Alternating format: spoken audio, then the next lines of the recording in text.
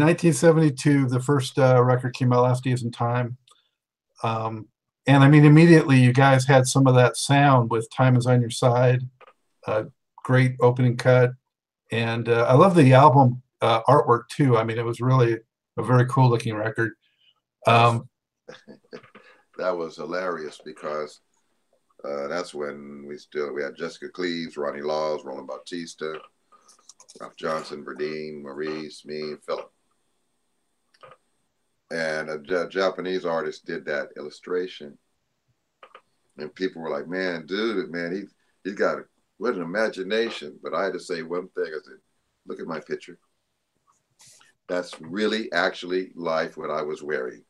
The freaking, what do they call that material? Shiny, what do they call it? Satin. A real thin satin. Yellow with the big diagonal black squares on it. And some reddish pink jeans with the darker reddish patches on it. And a pair of, you ready for it? Earth shoes.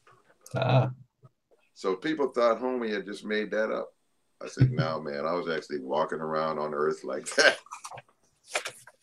You're carrying some of that Jimi Hendrix influence forward, I think. Oh, that's right. That's right. Because I told you, as soon as I saw him with the headband, that was me every day. And then I even added the choker too.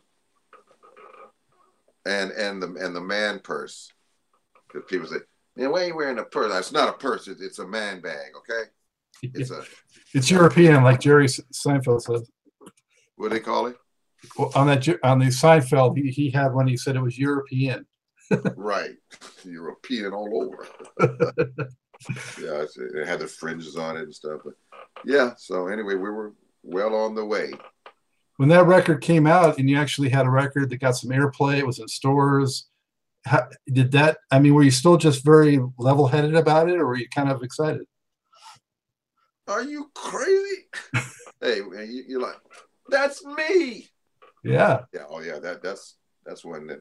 You know, it's been so long that you kind of forget your exact moment and where and when and what and how, but you do remember it was like, holy smoke! I'm on the radio. Yeah, that another milestone and life changing. Like, wow, to hear yourself on the radio. And then I imagine you were starting to play some bills with some of the other top acts of the day. That must have been exciting too. Oh yeah, I remember. See, in Los Angeles, very much the truth of that song Dionne Warwick did. There's actually two songs that remind me of that whole experience. Dionne Warwick and all the stars that never were are pumping gas and parking cars. Do you know the way? That one. And then Sly Stone. Everybody is a star. Mm-hmm. So 1972, I think it was, or 73. Nobody, or very few people really knew who Earth, Wind & Fire was, even though they had a pretty good couple of hits, you know, some good airplay on. I know I Think About Loving You, which featuring Sherry Scott. And come on, Astorian Dude. What's the? They had another one. Was it Fan the Fire? Fan the Fire, was it? Yeah. Fan the Fire was a cool track. Those were the two. Okay, but then we did Last Days and Times, and then I think that there was two on there that really shot up. Power, which was the Power, yeah, and also then, the cover of Where the Flowers Got. The remake that Philip sang of Bread. I want to make it with you. Beautiful song, by the way. But basically, nobody knew who the heck we were and didn't give a damn. And so I can't speak for everyone, but I'm pretty sure I do. I was blown away. So we rehearsed, and we went back east. And I'd never been back east. And I learned right away the difference. In New York City, if somebody says they can play the organ, either they can play the mess out that organ or they're white coat material. Let me out of there. And so we were doing the Spectrum in Philadelphia. And we were opening for Gladys Knight and the Pips and the Four Tops. So it was Earth, Wind and Fire opening, Four Tops, and then Gladys Knight. And I remember it was wonderful. Of course, Philip was just enthralled with Gladys. I mean, we all were, but you know, his eyes were like, ooh, and she was like, hey, little boy, we're here to educate. Now I remember talking with them, and they were like, you know, this is things are changing, thank God. And they said, we never used to have dressing rooms. There was no dressing rooms for us. And you know, that whole thing, my wife bought me, Louise bought me that whole box set, Burns, whatever his name, the whole thing about jazz. That picture up there, the first picture of Miles Davis with this gorgeous white suit on, standing out in front of this club. The next picture of him, the red suit, it's got blood all over it and his lip. The police jacked him up because see, in those days, you're playing, you take a break. Where you going? And go to the bar. No. You're not going to the bar. Go out the back door there and you stand in the alley, and when your break is over, we'll come get you. Hmm. So Gladys and the Pips, you know, were educating us. I said, no, this is good. At least we have dressing rooms, because we didn't used to have dressing rooms and different stuff like that. So it was awesome. So then, you know, this later on that evening, you know, the show starts. They turn down the lights. Ladies and gentlemen, Earth, Wind, and Fire. And walk out. There was 20,000 people shaking those little, remember those the little wax things we used to buy when we was kids, that you buy them and it had Kool-Aid in it and you suck it up. But, you know, in the 70s, they had something look like that. And they break it, remember? And it would glow green. And they walked out, 20,000 people shaking these things. And I was like, was I scared? No. I was like Nicholson in the Batman, where till they go to get a load of me. And as soon as they heard that kalimba and I hit that A minor 9, it was on and popping. And so that was another milestone. I was like, wow. And but the difference in the crowd was, like I said, in LA at that time, nobody or very few people knew anything about Earth, Wind, and Fire. Back east, I was like, wow. Did I get big-headed? Did I get big? No. I was just like, cool, let's go. Let's keep going. Take it in stride. That's right. Yeah, so. Was everyone of the same mind in the band like that, like you were, would you say? I think pretty much, you know, it was really, I didn't even graduate high school at that point. 2 years ago, praise God, went back, Denver, East High had done Philip a couple of years prior. They inducted me into the East High Heritage Hall. And I was just beyond myself. Some of the people that were in that was unbelievable. I'm talking about actors, scientists, just life changers. And this wonderful woman who had thought she was going to retire, Tamala Roan, but she has such a heart for the kids. She went back and she walks the hallway and she encourages, and someone actually got them to induct me into that. And when it was over, we went up to the library. The oldest guy that got inducted was 92, God bless him. But the kids were good. We played Shining Star at the dinner the night before. And I tried to tell them. They said, no, we're just going to do it at the dinner, but not the next morning. I'm like, okay.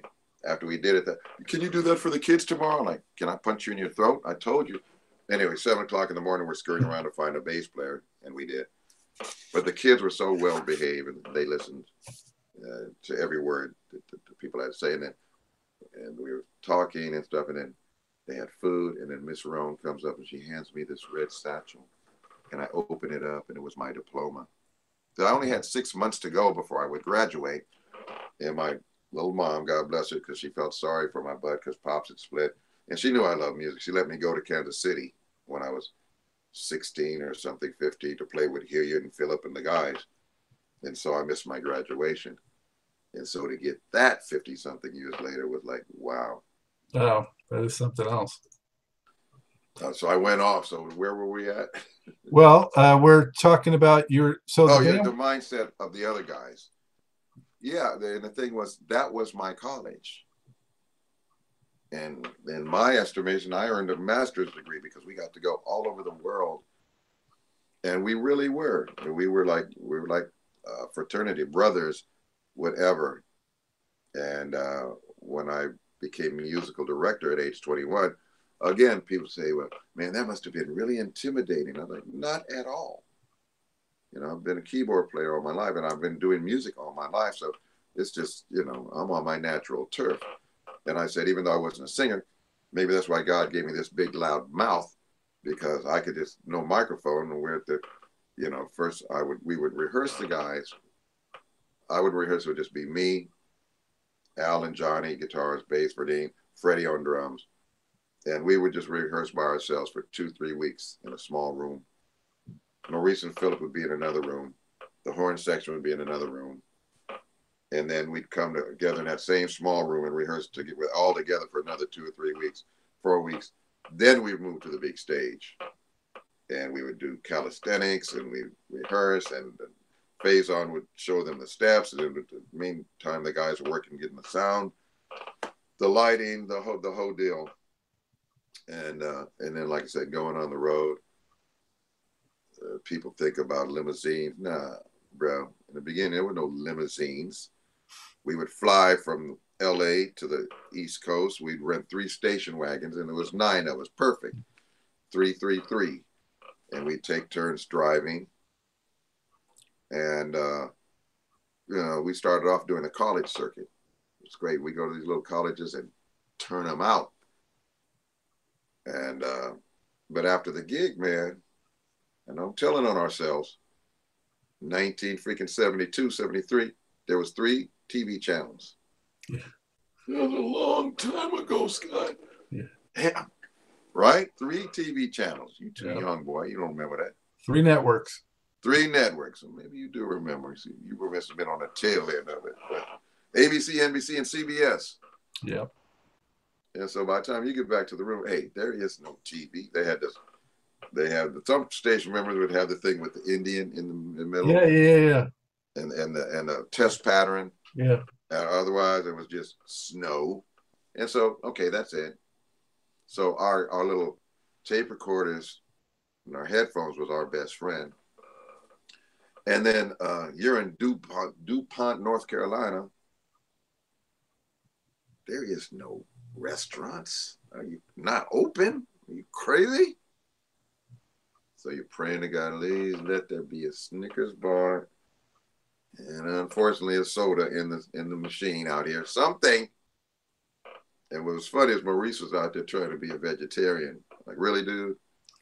Probably get a little bit more nutriments eating some pieces of the rug from the Holiday Inn and put some water on it than eating their vegetables that have been in the pot for 10 hours.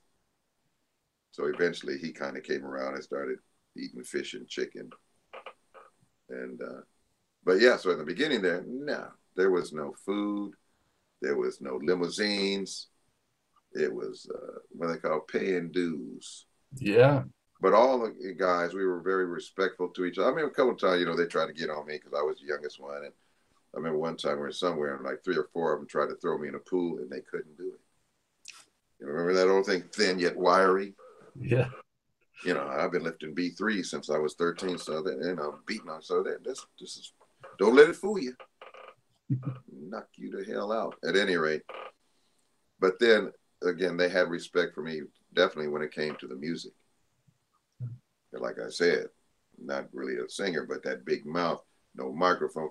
Satterfield, you play that G over there. Don, play that on it, so they could hear me. And like I said, man, that was my college. Wow.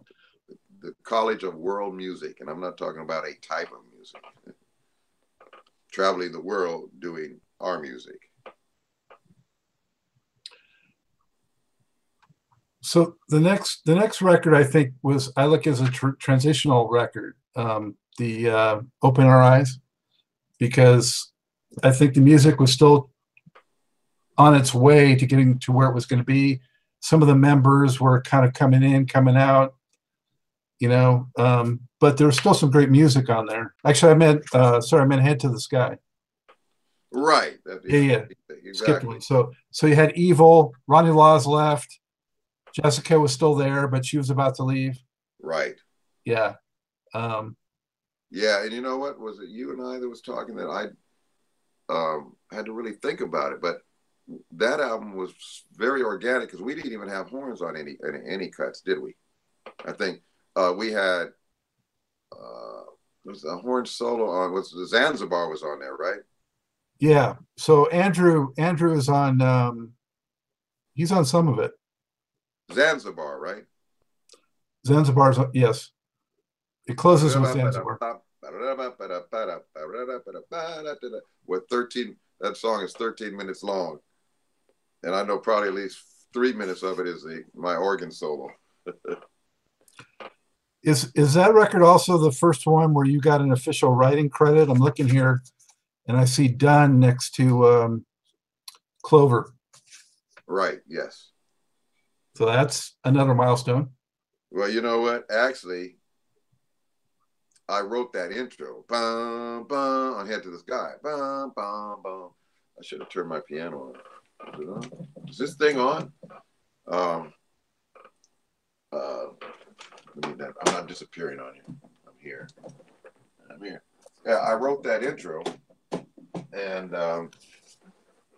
also the little chords on da, da, da, the what do you call it, the bridge, as it were.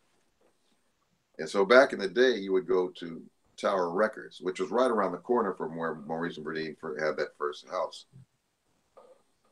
And so you'd go there, you'd buy the album, so you rip it open and see your name in print and your big head and all that. And then you'd buy the cassette to take on the road.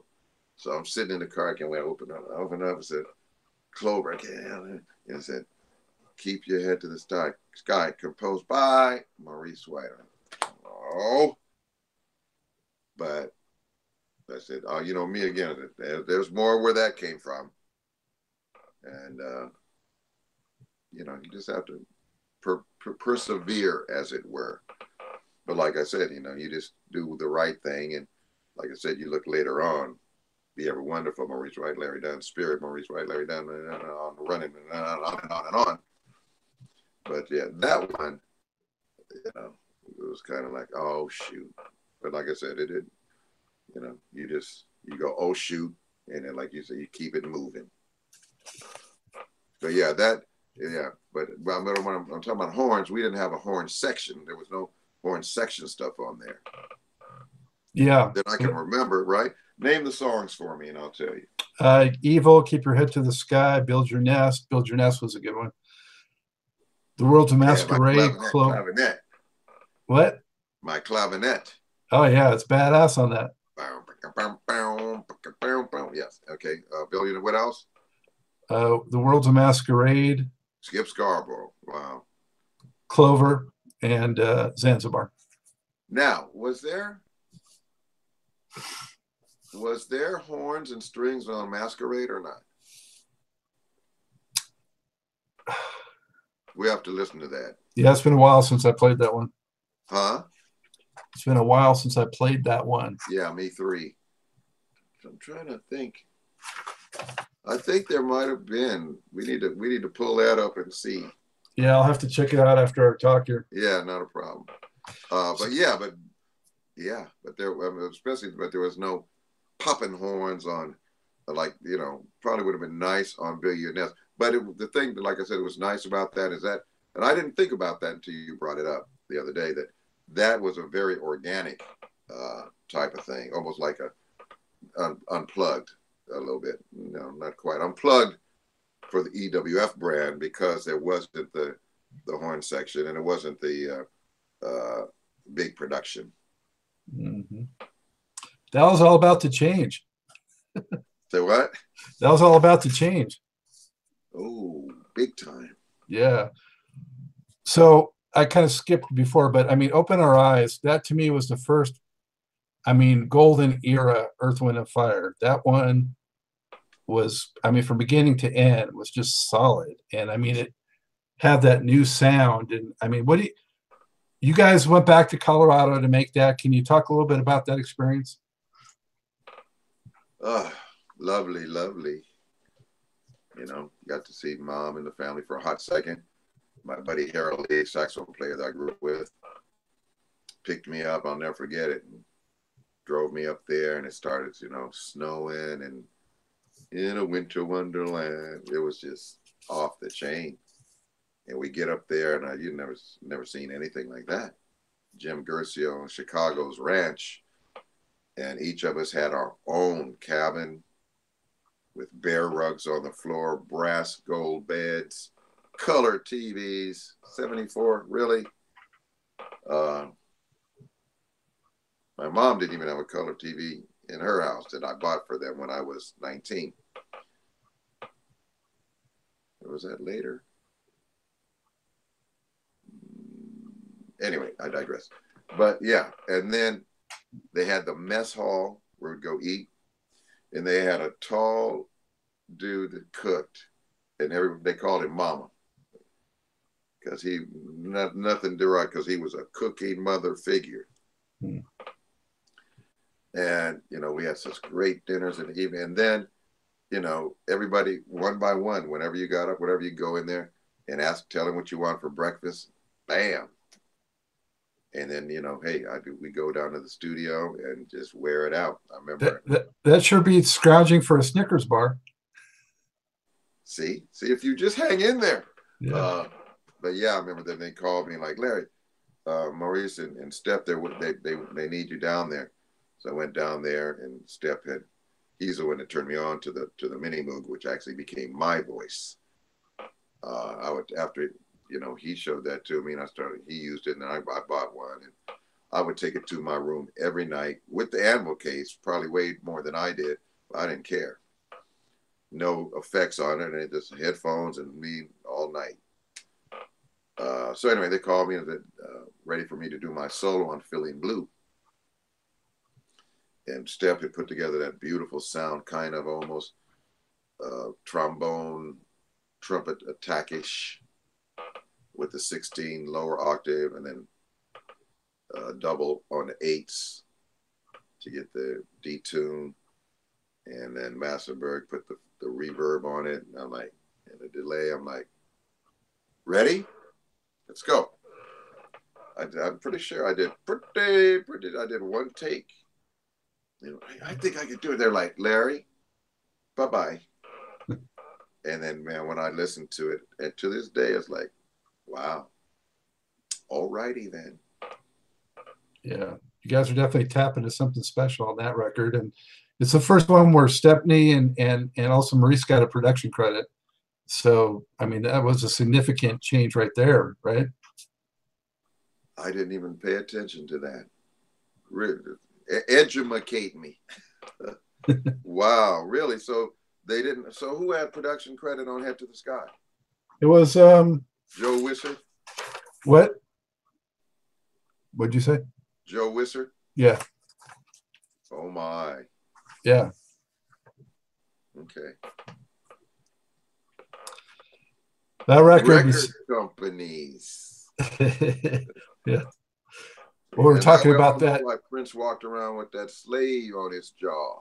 Yeah. But we were talking last time about that book, Hitman, too, and yeah. Oh yeah.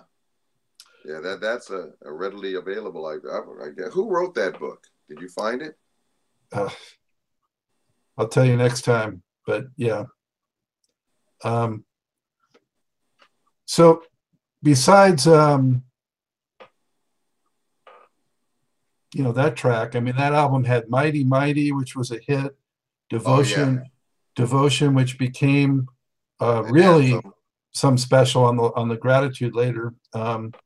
Fair But So Uncool, Kalimba Story, which made Kalimba so widely known to you know, such a bigger market for that instrument.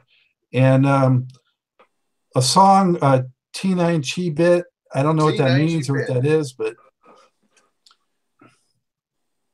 Was that on that album? it sure was. It's like a Okay, you know greatest what? hits, man.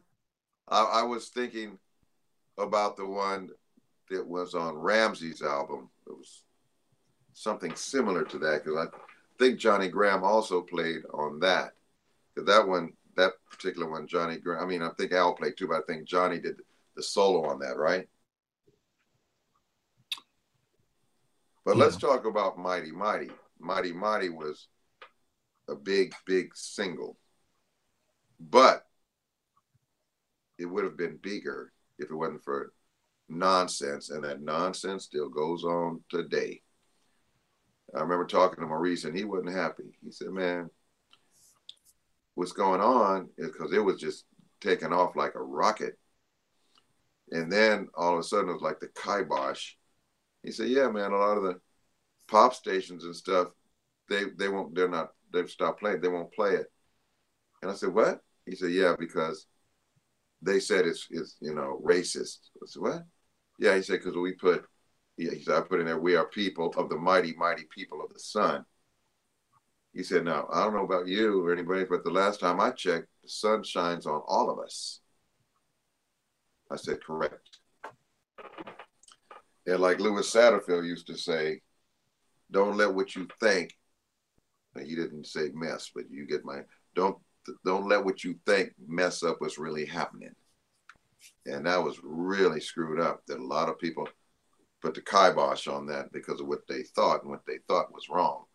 Because, Maurice was always very ethereal and, deep thinker and all kind of different stuff. And like he said, that's what they think, because we're a black group, that we're saying that we are mighty people of the sun. He said, hey, last time I checked, the sun shines on everybody. It's just so crazy. I mean, I would never even have entered my mind. Right. Of course, because you're not that guy. Yeah. But see, that's what is. It's so sad that, some people that are not people of color will say, always playing, why you always got to play the race card and feminine. So you never got that.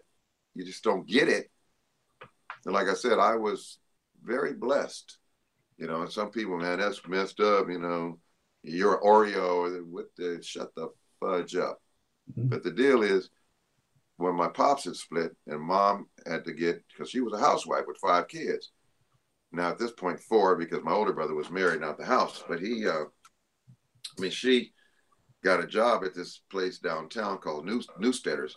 It was equivalent of a much, much smaller Nordstrom or something like that.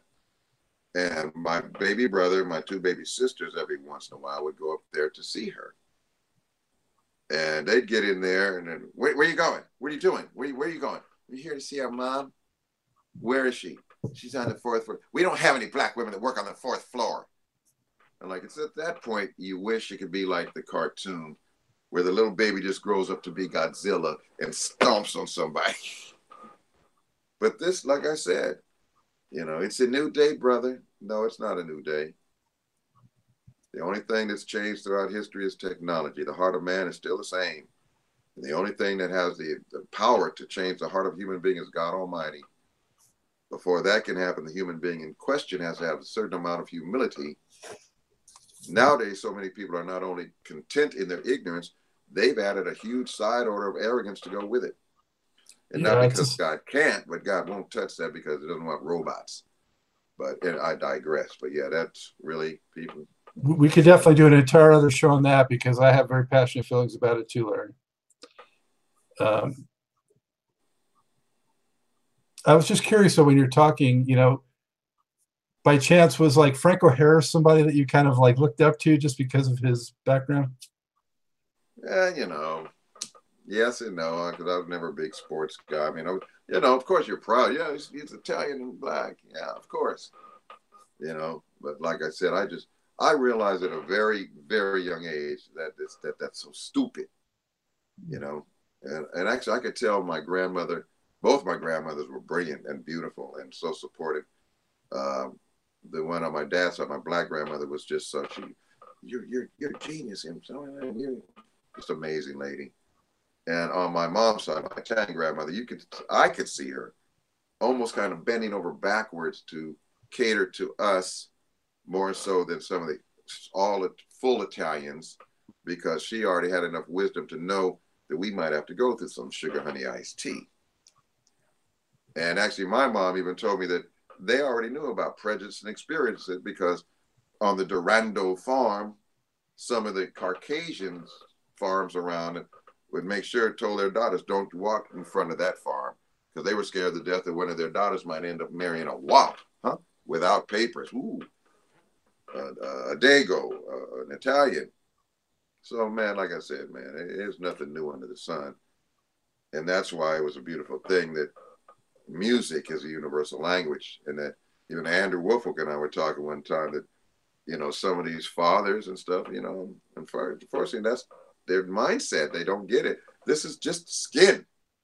But we're not happy with that their teenage daughters had that great big 5x8, whatever it was, 5x4 poster of Earth, Wind and Fire, 9 original members in their bedroom. Absolutely.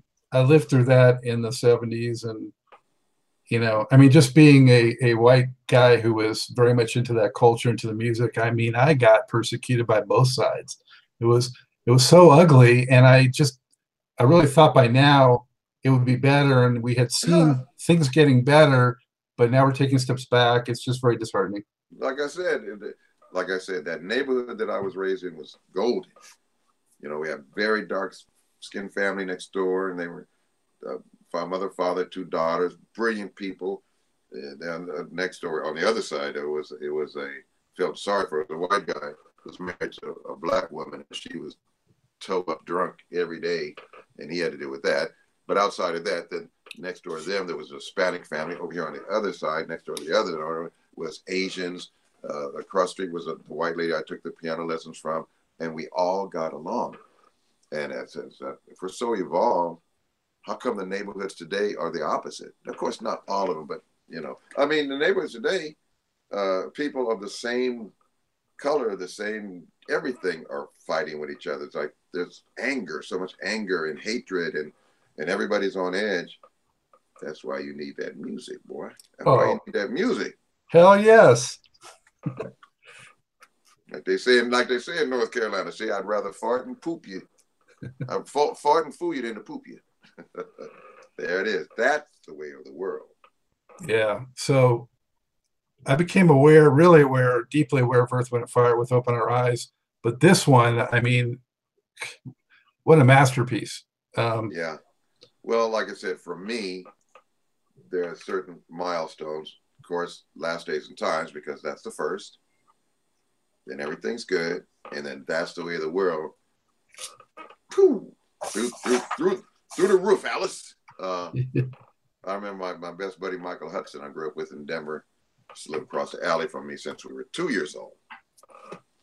I got my attorney buddy that we grew up since we were 5 years old, but me and Michael, 2 years old.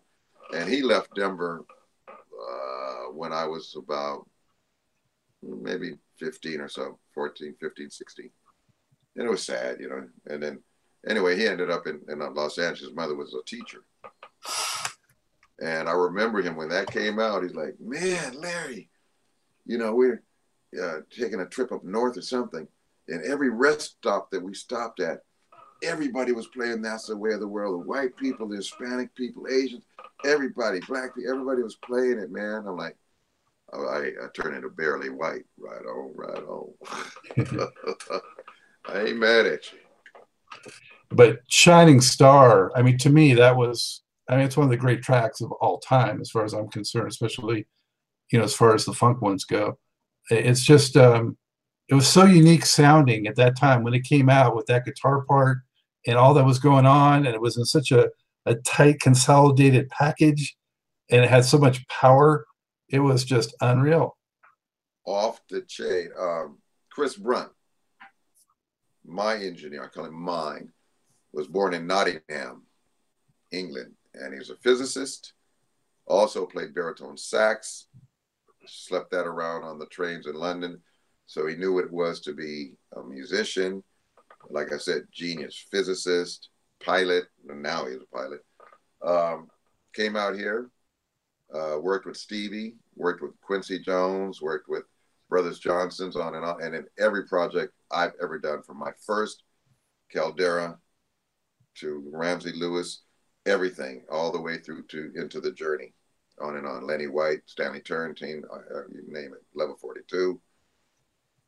And he told me the story the first time he was working with Quincy, and he said Quincy went and bought Shining Star, and him and Quincy would sit in the studio and dissect it for a few days. Wow. And then, and he's the one that told me after the fact, what I'm getting ready to tell you, you never know who's listening to you. I did a gig a couple of years ago out in the Marina Del Rey, Larry Dunn's, the Larry Dunn Orchestra, and we were doing, anthology of Earth, Wind and Fire. We didn't call it that then. Sheldon was with us. It's Elements of Fire. And our good friend Ebony Brown, that works at KJLH, Stevie's radio station, great singer as well. And we've known her for years. She's got a real high talking voice. Sounds like a little girl. Larry, Stevie he wants to come and see what Uncle Larry's doing. I said, hey, please. She said, what do you mean more coming from you? I'm like, what? She said, well, you have his number? I'm like, no, I don't. So she gives it to me, and I called him. And he didn't answer. But anyway, so I left a message with her. I left him a message. And lo and behold, he showed up that night. It was my wife's birthday as well, so she's singing with us. And one of our singers arbitrarily broke out with happy birthday to Louisa. And people must have thought I had lost my mind, because I just started yelling at the top of my lungs. You can tell I got a big mouth. Stop! And it was, everybody's looking. I said, P, that's the singer. I say, hey, man, no disrespect, but I think a young man that just walked in the house right now should be singing that. And like Louisa said, she's hilarious. She said, it was like parting the Red Sea. People were getting out of the way to let Stevie through, and he comes up, gets on the stage, and he's kind of holding her hand and looking at her, sings that. And then he said, well, when I first came up here, Larry was preaching about marriage and stuff, so I want to give it to the keyboard. So he sits down, he dedicate this to Larry and Lula. He went into overjoyed. Excuse me, I slapped him so hard. That's my favorite. What am I doing? That's our wedding song.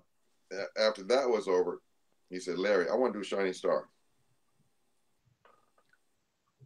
I said, Stevie, we already did it, featuring Brian Culbertson on a trombone song. He said, I don't care. He said, I don't even know the lyrics. I said, hit it. Dun, dun, dun, dun.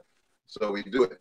When it was over, he blew my mind all the way out and off and up. He said, I never forget the first time. At first he started on a thing and it didn't get to finish because it was packed. My manager on a Thursday said, you better start giving tickets away because you're not going to sell this out. I said, I'm going to wait. I'm going to wait on God. And so they had enough people in there to make a Tarzan movie. Yeah, I said, the only thing that would have been bad if the fire department came, they'd have shut it down. And it was hot as hell. Anyway, he said, man, I'm just saying, I'm thinking about when Maurice White met this little Larry Dunn.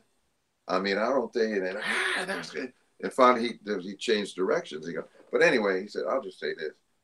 I'll never forget the first time I heard Shining Star. I went right home and I wrote this. I wish. Freaking kidding me. And my band knew it, the horn section knew it, and people later on it. How many days do you rehearse with Stevie? I said, I'll punch you in your throat. We barely have 3 days for ourselves. I said, but my musicians that's the level they're on. But I mean, really, and that's when Chris Brunt told me, when I told him, I said, see, you never know who's listening to you. But yeah, so yeah, I concur about the Shining Star. Yeah, and Al McKay played on that. And I guess I just saw earlier today, it's his birthday today. So right, yeah, I wrote when it. We're taping this. Louisa wrote a happy birthday, Al. Yeah. How would you contrast, Al's style and Johnny Graham's styles? Well, Al is the consummate rhythm master. Al actually was great. Al knew more about the business than me and Philip and the young guys. And he had already played with Sammy Davis Jr., Watts 100th Street Rhythm Band, different people. Ike Tina Turner, whatever. And then he had a newspaper clipping that actually said, James, in huge print, James Brown declares Al McKay funkiest guitarist ever. And so, like I said, when Roland Bautista came back, because Roland was there first, and him and Ronnie kind of they weren't trusting Maurice or whatever, so they pulled out. And so we went through different stuff, and it ended up, first we had Al, then we had Johnny, and then we ended up with both. But, and like I said, when Roland came back, I was still happy, because Roland did a ton of stuff with me and my wife, and we were doing Japanese commercials and stuff like that. Excellent player. And actually, he should have got some credit, him and Ronnie, on that Power. That was Roland just stroking his thing, doing what he does, what he do. And Ronnie did the melody. But so anyway, when we brought Roland back after Al had quit, in the studio, so that, see, with Al, you would never have to say anything. With Roland, because he had so much energy, where Roland would give you like a machine gun. I like, so your role player. But with McKay, you never had to say nothing. Al just Al knows, you know. But like I said, they're both pocket, gorgeous, right? Gorgeous players, no matter what. But always in the pocket with Al McKay, right? Yeah, Al was the pocket guy. And so now Johnny is the consummate blues player. Mm-hmm. You know, he's from Louisville, Kentucky. Yeah, I remember I think you might have been on that Hendrix tribute record that Johnny also was on some years ago. Did you work on that too? I played, because I mean, that's when Sheldon was married to J.D. Hendrix. And I played on, they flew me out, and I played on that show. But I don't think I was on the record. Who did the record? It was like a compilation. It had some P-Funk guys, and it had Johnny Graham was on there. And oh, that must have been a different project then, because the one I did was with Janie Hendrix. You know, that was Jimmy's half sister. Yeah, she's half Japanese and half black. Mm-hmm. And she's the one that actually controls the legacy. So her and Sheldon was married to her at that time. So they put together that Hendrix tribute thing. And they had, what's his name? Al, what's his name? The older guys that played with Hendrix and blues players and stuff like that. Another young black kid that was really coming up in the blues. I can't remember their name now. It was like 15 years ago. Let's talk some more about this incredible record. So, you know, even from a keyboard perspective, I mean, some really just memorable hooks that you had on there with, you know, piano and the synths and the See the Light, Yearning Learning. Was Yearning Learning on that one too? Oh, yeah. Oh, yeah. Wow. Reasons. That's funny. On the Gold album, you can only read one side. So Reasons, you know, I mean, it's just Happy Feeling. Oh, well, yeah. So, yeah, I wrote on Happy Feeling. I wrote All About Love, me and Maurice. I wrote, what do they call it? See the Light was me and Philip. And then, like I said, he brought in a girlfriend of ours from Colorado to help him finish up the lyrics. But I did the music on the music and the first part of the verse on See the Light, but I wrote all the music, and then Mr. Stepney put that arrangement on, and I was two through. So when you're making a record like that one, I mean, what was you were kind of in your sort of cliques, it sounded like, when you were working on stuff with certain people, and Philip and Maurice were off doing their thing, and the horns maybe were doing their thing or whatever. When you guys came together, what was it like? What was Maurice like in the studio? Was he quiet? Was he a taskmaster? What was he like? Well, like I'd say, you know, the only, Chris Brunner said, the only rule with music and actually anything, the only rule is there ain't no rules. like I said, certain stuff, See the Light, I already had that. And then Philip came in and, worked on the lyrics and some of the melody. And that was that. And we cut it, cut the basic tracks, whatever. Some of the stuff like Shining Star, we kind of put that together in the studio. Like I said, the only rule is there ain't no rule. And like I said, with Charles Stepney was just an unbelievable, because he was a great keyboard player and arranger and producer. Like I said, when we were really young, a couple of them tunes, I sit down to play. I think it was only one or two times it happened. And Stepney actually would bump my butt off with his butt. He give you time, and then, man, move out the way. And he wouldn't call Maurice, he called him Rooney. Oh, yeah. I saw that in the book. Ralph Johnson was out there in the studio on the drum. He played a couple of things, and Charles pressed the talk back. Rooney. Hey, Ralph, man, get your butt in there. Rooney, man, you get out. I want you to play this one. So that was some stuff when it was Maurice was in there, and Stepney, and us.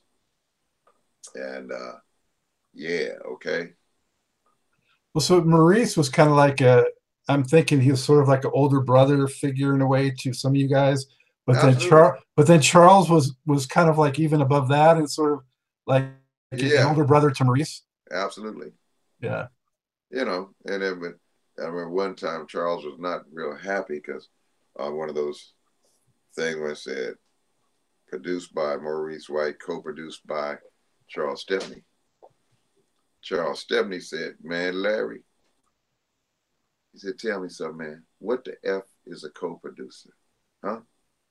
You got two grown men in the studio, they're both producers. What the F is a co-producer? I'm like, okay, he's not happy today. But, it's like the Earth, Wind & Fire legacy is so deep. And I would say blessed and anointed to go on that long. Because, hey, man, you see people today, and somebody's like divorce court. Am I to understand you two have been married for a total of 4 months? You serious? And I tell people, having a band is very much like, it's a marriage. Times what? Times whoever, how many people you got in there. And so there must be some really good, patient, understanding people to have dealt with it like that, when you got that many people. And especially, like I said, when something's that big, it'll be people who get it. But that's why I don't know. And that's why you don't have a lot of great bands today, because we live in the day of self-centered. What about me? What about me? What about me? What about me? And you can't do that. Even that in your marriage. Well, you wrote today, hey, I got to answer to my wife, right? But that's the way it's supposed to be, because it is give and take, not take. And that's why a lot of bands, they don't last hardly at all, because this guy wants to be that guy, and this guy wants to be big. What about me? Well, no, screw you. Some people don't realize, especially if they're not big fans or serious fans, is that this was a soundtrack, to a sort of little scene film, especially at the time. And I think I read in the book that I don't know if it was Maurice's decision not to have soundtrack on there, but I guess that kind of paid off in the long run. Yeah, because the movie was kind of, oh boy. The movie was so-so. But the same thing with Sgt. Pepper's Lonely Hearts Club Band. The movie was so-so. But it really, the people that really propelled was the Bee Gees, Earth, Wind & Fire. And there was a nice track Aerosmith did. Yeah, they did Come Together. But Maurice and I, we tore it up with Got to Get You to My Life. Took us about 35 minutes to do that arrangement. Did the gig that night, got on an airplane and flew to Colorado and cut it the next day. Wow. Sometimes the quickest things are magic. Oh, absolutely. Because we were talking about it, and then we flew there and did it in like 2 days, everything. And Maurice came to me and said, man, I don't get it. That got to be the biggest fluke, man. Just jump straight to number one. I said, Reese, you don't get it. I said, that's real Earth, Wind, and Fire. That's the cats that have been on the road together every day, on the road for years now, playing live every night and doing the records. That's Earth, Wind, and Fire. You didn't have time, or you didn't have privy to another 18 horn players in Los Angeles, or strings, and time for you to sit there and keep mixing and remixing. Not that there's anything wrong with that, but you know what I'm saying? So you had to get it done, and we got it done, put it out. I said, that was real Earth, Wind, and Fire. I said, that was not a fluke. Because I think at that time, like I said, I love all the albums. Well, most. I did not love Electric Universe. I mean, like I told Maurice when I took it home the final night, listen, came back and I had to tell him, I said, man, good music it is. Earth, Wind, and Fire, it ain't. Yeah. Well, and I could tell you, he had that look worse than you. He wasn't happy about that. But I mean, it was true. I mean, no horns, no Phoenix horns. Come on. Now that was okay when we were building. Like I said, when we were doing Head to the Sky, we're this far into the game. Not so much. And I know, fortunately or unfortunately, later on he got that. Because a lot of Earth, Wind, and Fire fans were like, huh? Oh, yeah. But, in his defense, hey, man, when you're a part and a visionary of something that's big, you figure, and then sometimes when the record company is not because they're not all that, because they don't want to be all that with you. Because, I know you've heard it, that old adage, you're only as good as your last record. Mm-hmm. Okay? You're only as good as your last record. Especially by the time the 80s came around. Right. So he, I don't blame him for trying to reach out and, be different, try something. And just, hey, I mean, but the man did a heaven of a legacy.